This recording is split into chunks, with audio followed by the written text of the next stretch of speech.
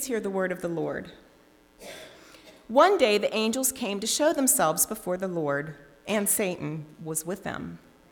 The Lord said to Satan, "Where have you come from?" Satan answered the Lord, "I have been wandering around the earth, going back and forth in it." Then the Lord said to Satan, "Have you noticed my servant Job? No one else on earth is like him. He is an honest and innocent man, honoring God and staying away from evil." But Satan answered the Lord, "Job honors God for a good reason. You have put a wall around him, his family, and everything he owns. You have blessed the things he has done. His flocks and herds are so large they almost cover the land. But reach out your hand and destroy everything he has, and he will curse you to your face." The Lord said to Satan, "All right then, everything Job has in your power, but you must not touch Job himself."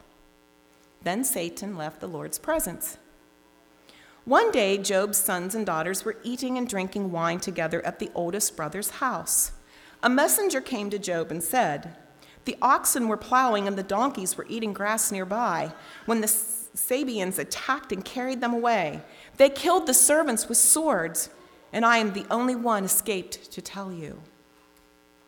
The messenger was still speaking when another messenger arrived and said, "Lightning from God fell from the sky. It burned up the sheep and the servants, and I am the only one who escaped to tell you."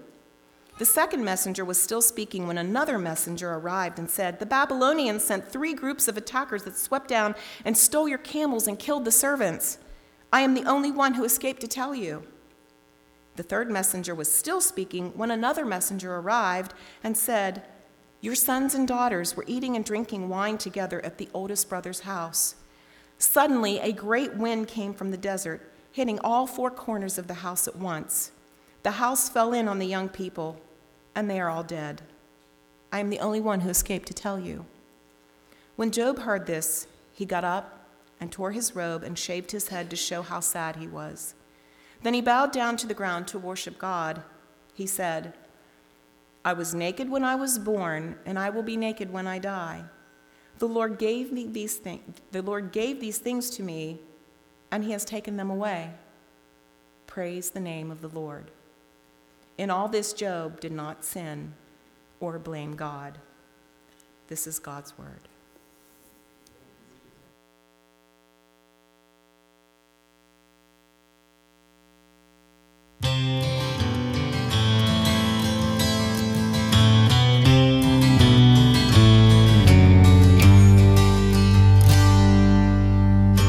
This is for all the lonely people,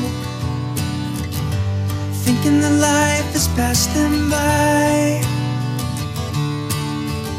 Well, don't give up until you drink from the silver cup, ride that highway in the sky. This is for all the single people, thinking the life has left them dry. Don't give up until you drink from the silver cup. You never know until you try. But I'm on my way. Yes, I'm on my way. Well, I'm on my way back home.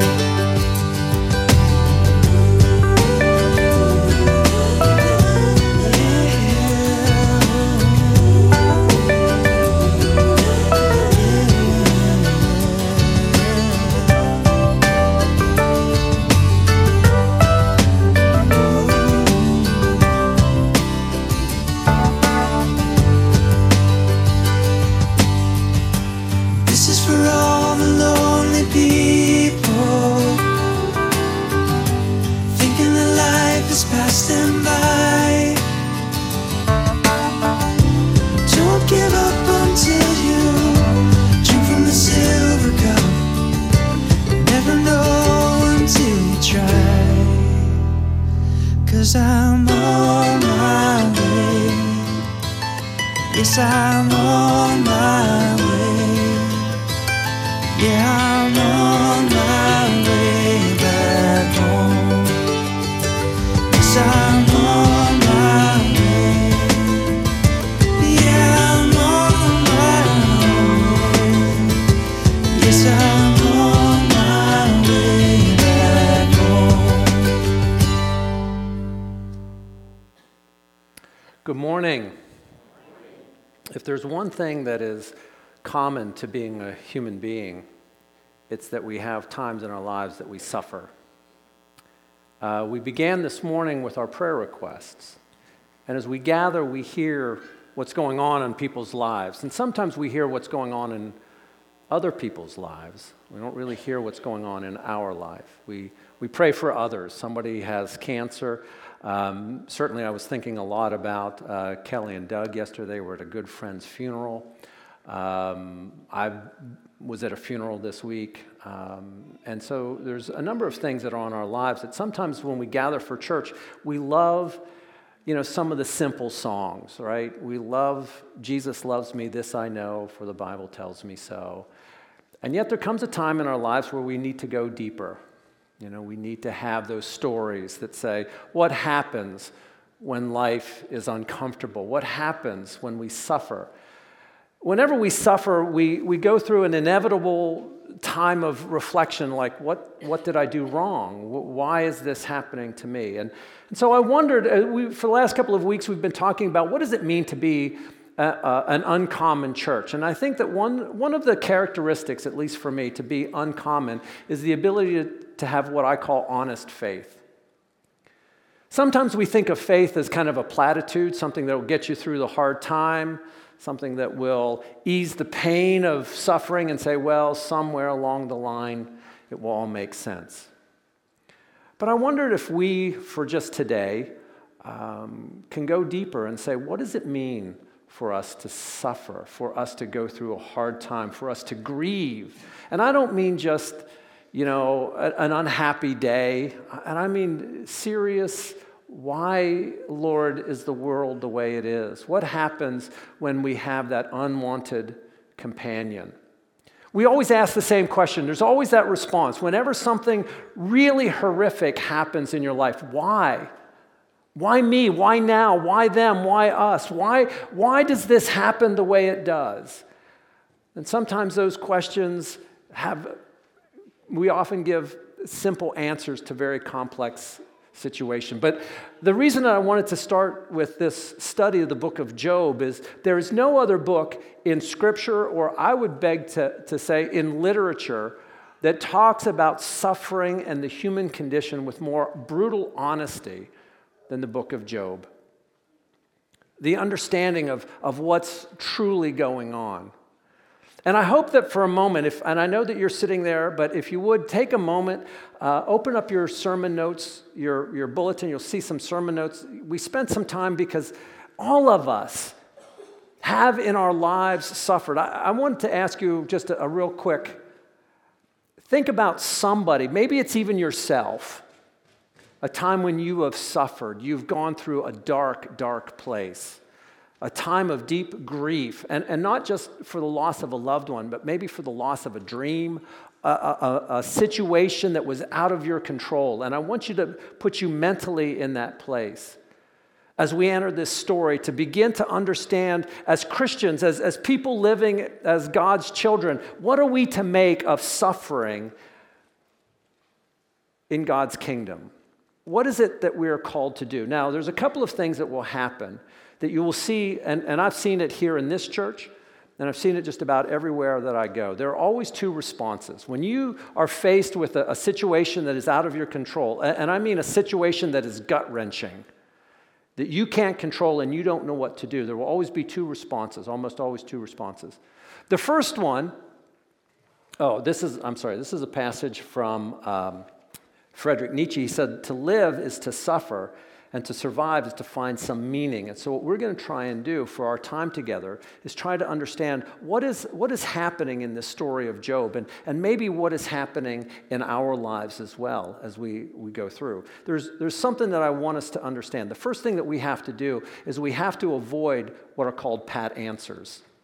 Avoid pat answers. Those easy answers, those platitudes that we often offer that seem to make sense. They don't really help us at all, but they help keep things in control. They're not really true, but they sound good at the moment. And often it helps the person that's saying it more than it is the person who is receiving it. And here are the two things that you will find most often. The first one is you will have what is called the moralist perspective, or what you might even call a religious perspective, right? Bad things are happening. You know what we need? We need to pray more. Maybe if I'd have gone to church more often, maybe if I'd have given more, maybe if I'd have been a better person, this wouldn't have happened to me. You know, that maybe if I work harder, if I pray more, that's what's going to happen. That sometimes I must not be good enough. That's why this is happening. Now, you might be sitting there thinking, well, that probably doesn't really happen, but it happens a lot more than you think. Have you ever been in a situation where a friend or a neighbor got really bad news, right? Maybe they got a bad diagnosis, or there was a horrific accident in the family, and all of a sudden they said, we need you all to start praying for us, because if we can get everybody to start praying, maybe then something good will happen. Maybe God will change his mind. Maybe if we can all start coming to church. I've been in situations where somebody will start coming out of nowhere, and we're really glad that they're here. But then you find out that they've gotten some bad news. I've got some bad medical tests that are coming up, so I thought I probably ought to start showing up for church.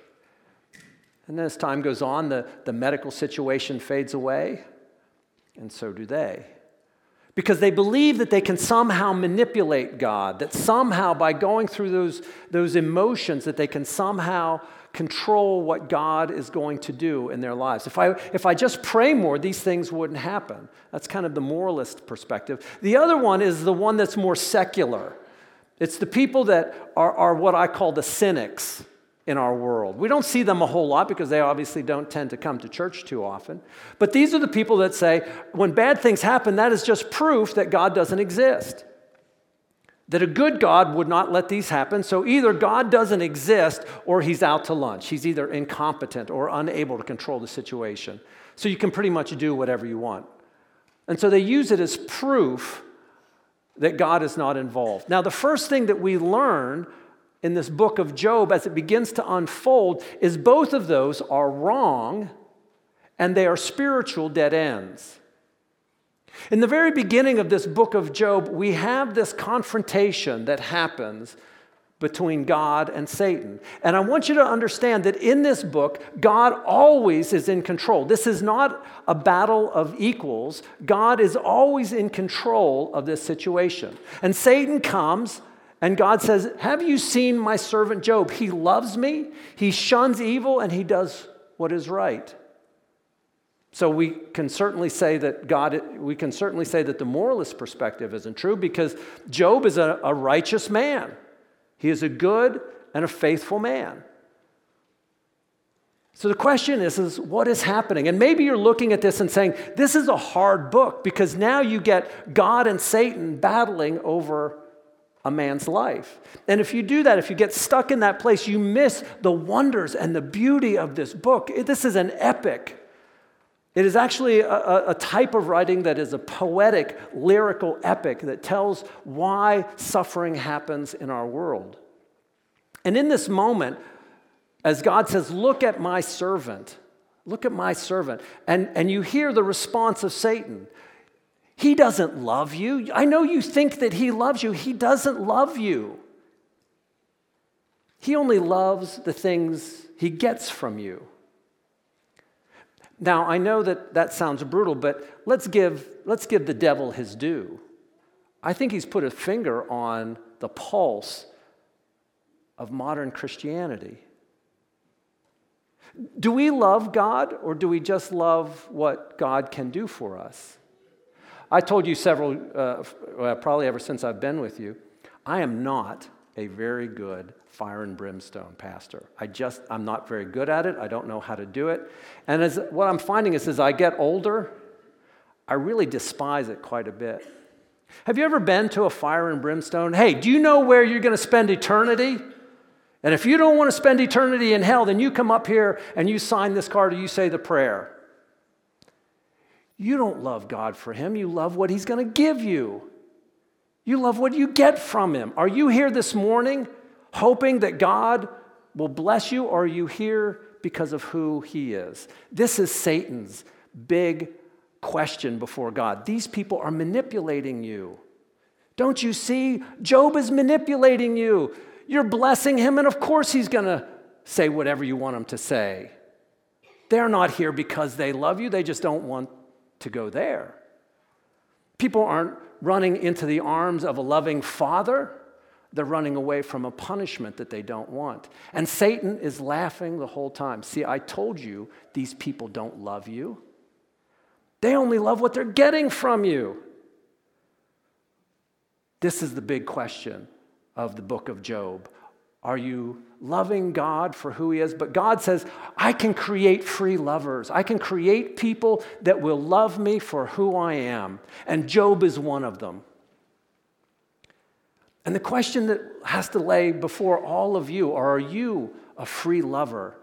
Not for what you're going to get, not for what God promises you, not for the sweet by and by that you're hoping to store up for yourself someday, but just because of who he is. How do we know that?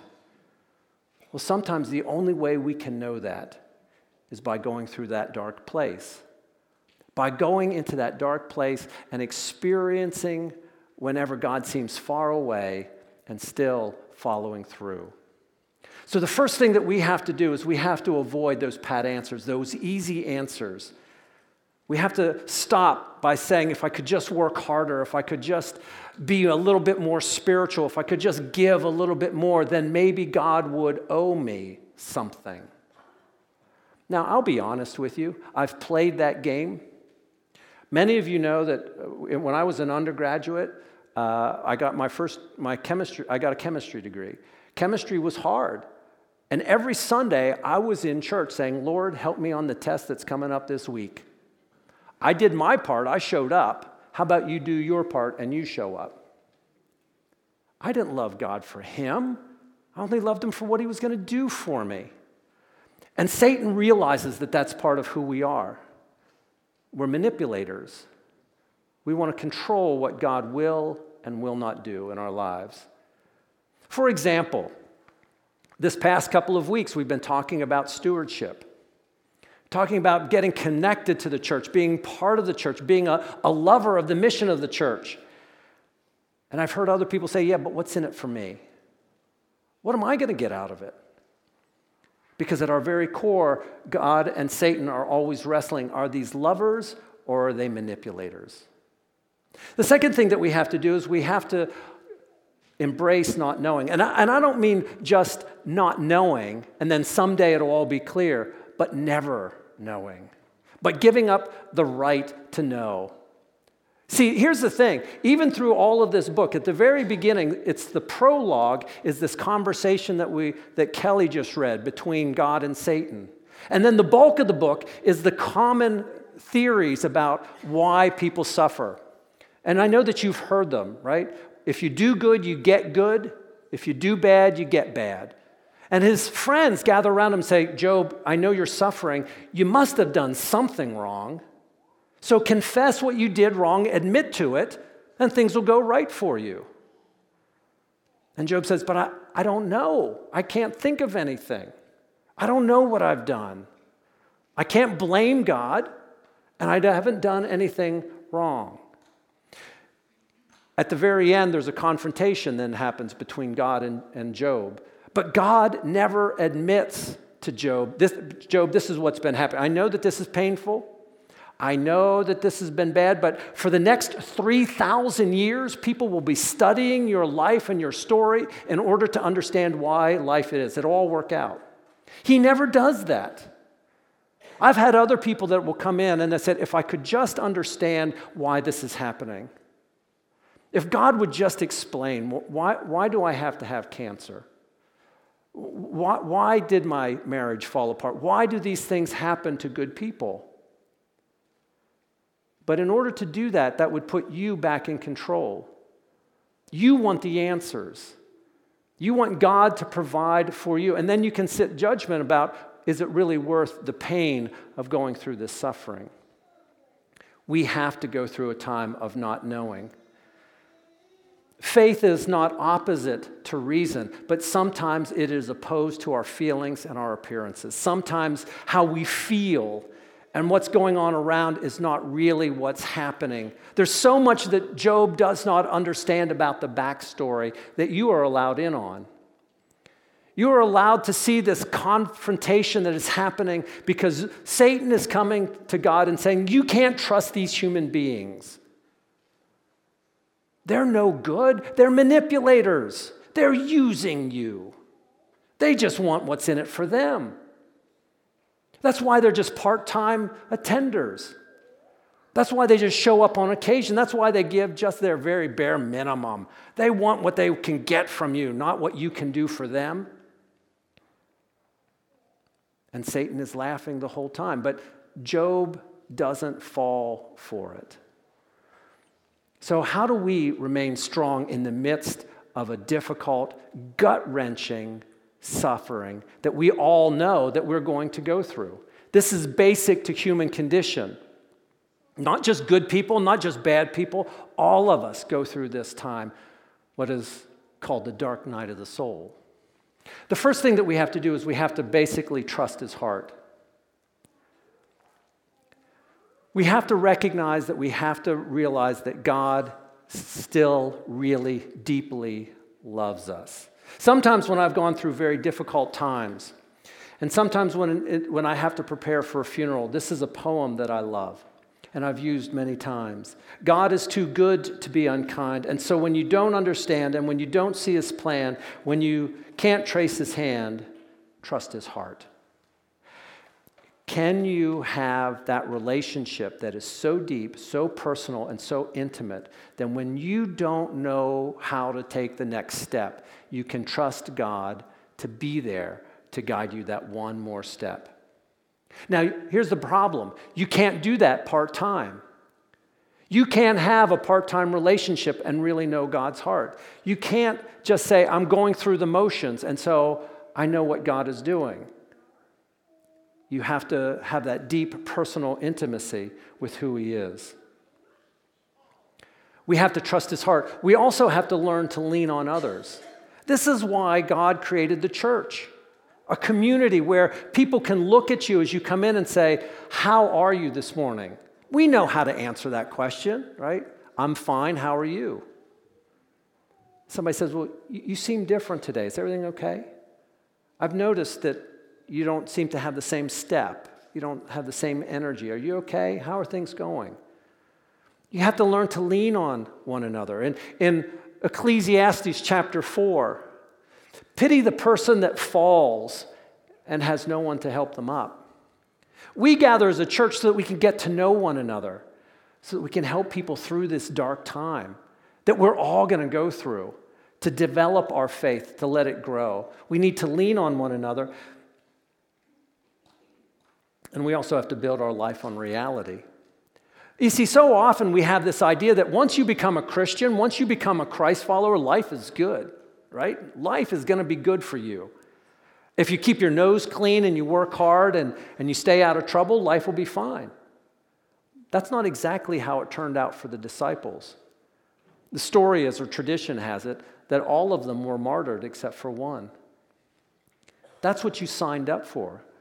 The hard work of being a disciple, of not knowing, of trusting God and saying, God, I know that you're putting me in a place in order for me to experience more of who you are. Jesus told us in Matthew chapter 6, he said, for the disciple, he said, now, where are you going to build your life? On a rock that is sturdy and has a strong foundation, or on sand? Because when that tragedy comes, when the waters rise and sweeps both of the foundations, Are you going to be able to stand? Now is the time for you to be asking those questions. What does the future hold for me? So whenever you're faced with the unknown, you feel like God has left you and abandoned you, and you feel that gut-wrenching, where do I go from here? We have to avoid pat answers. We have to embrace the sense of just not knowing, of where do I go from here? And then finally, we have to anticipate God's ultimate answer. The bottom line is all that death can do for us Christians is to make our lives infinitely better. There are two things that I want us to see in this. First of all, there is what I call deep emotional realism. It tells us that Job, after all of these tragedies, right, all of his possessions and his children do not belong to him.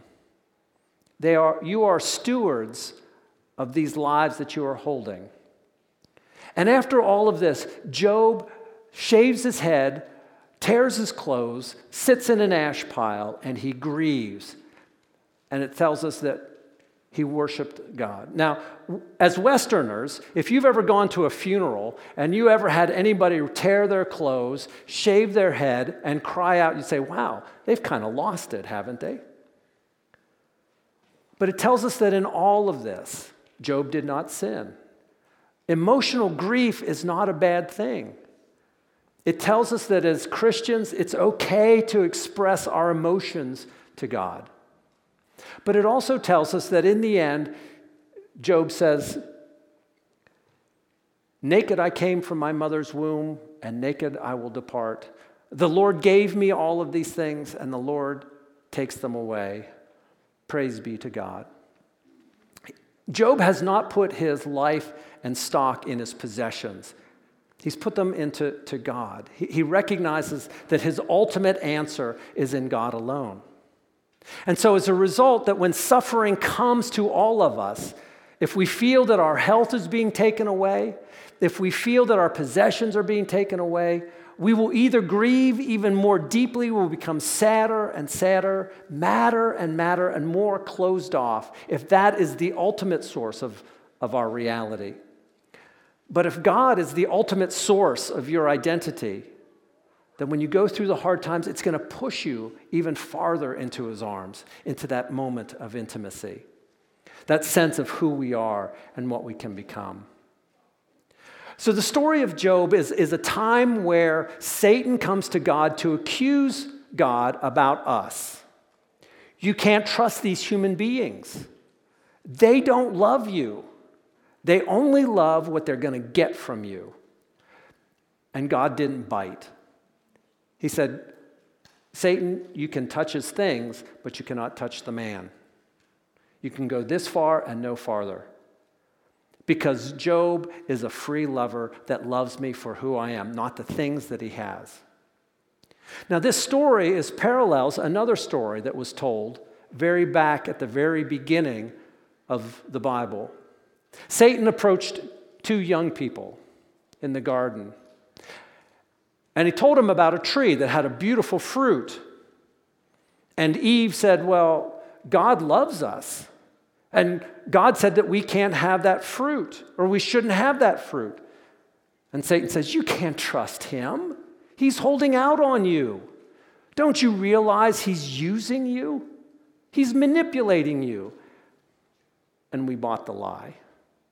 And guess what? We're still buying that lie. We can't really trust God with our possessions and our lives and our future. We have to hold some of that back. And so God offered up another gift, another garden experience, where Jesus was praying at a stone, much like the one that's behind the screen. And he was praying, and he was pouring out his heart, and he said, I don't want this to happen. If there's any way this cup can be taken from me, but not my will, but your will be done. And so Satan learned that there are things called free love, that we can, as human beings, become free lovers of God, not because of what we're getting, but because of who he is. I wanted to tell a story about a book. If you've ever get a chance to read The Screwtape Letters by C.S. Lewis. I haven't mentioned C.S. Lewis in a long time, so I thought I'd throw it in. C.S. Lewis is a story about demons that Lewis is writing about how to manipulate the human mind and the human behavior, how to twist what we're thinking so that we avoid that deep relationship with God. And in this passage, he's talking about how their cause can be threatened by our obedience. Screwtape writes, he said, our cause as demons is never in more danger than when a human, no longer desiring, not wanting it, but still intending to do the enemy's will, looks around upon a universe from which every trace of him seems to have vanished and asks why he has been forsaken and still obeys. In Matthew chapter 26, Jesus went away a second time and he prayed, my Father, if it is not possible for this cup to be taken away unless I drink it, may your will be done. And so all of us at some point in our lives will go through that time of saying, God, why am I being forsaken? And it's in that moment that will reveal more about who you are and your relationship to God than any other thing. Who am I? Am I a manipulator that just wanted to get into heaven someday? Or am I truly loving who God is for who he is, not what I can get from him? I like this quote that I offer to you. I am stronger because I had to be. I am smarter because of my mistakes. I am happier because of the sadness that I have known. And I am more loving because I have known loneliness. And I am wiser because I trust God's heart. The book of Job is a revelation about God offering you a new path, a new future, but one that is based solely on his heart. Not about what you can get or what you can manipulate or what is promised to you someday, but simply to have a love affair with God the Father. Let us pray. Heavenly Father, we have come this morning not because we deserve to be here, but as your children, you have called us here to your side. Father, it is so easy for us to just look at the things that we get and not the person that you are, the sacrifice that you've made, the love that you have that permeates all that we say and do, and the future that lies before us. We come to offer you our hearts. Sometimes we are so distracted by what we can get that we fail to see who you are. Help us, we pray. Restore to us the joy of your presence among us. This we ask in Jesus' name. Amen.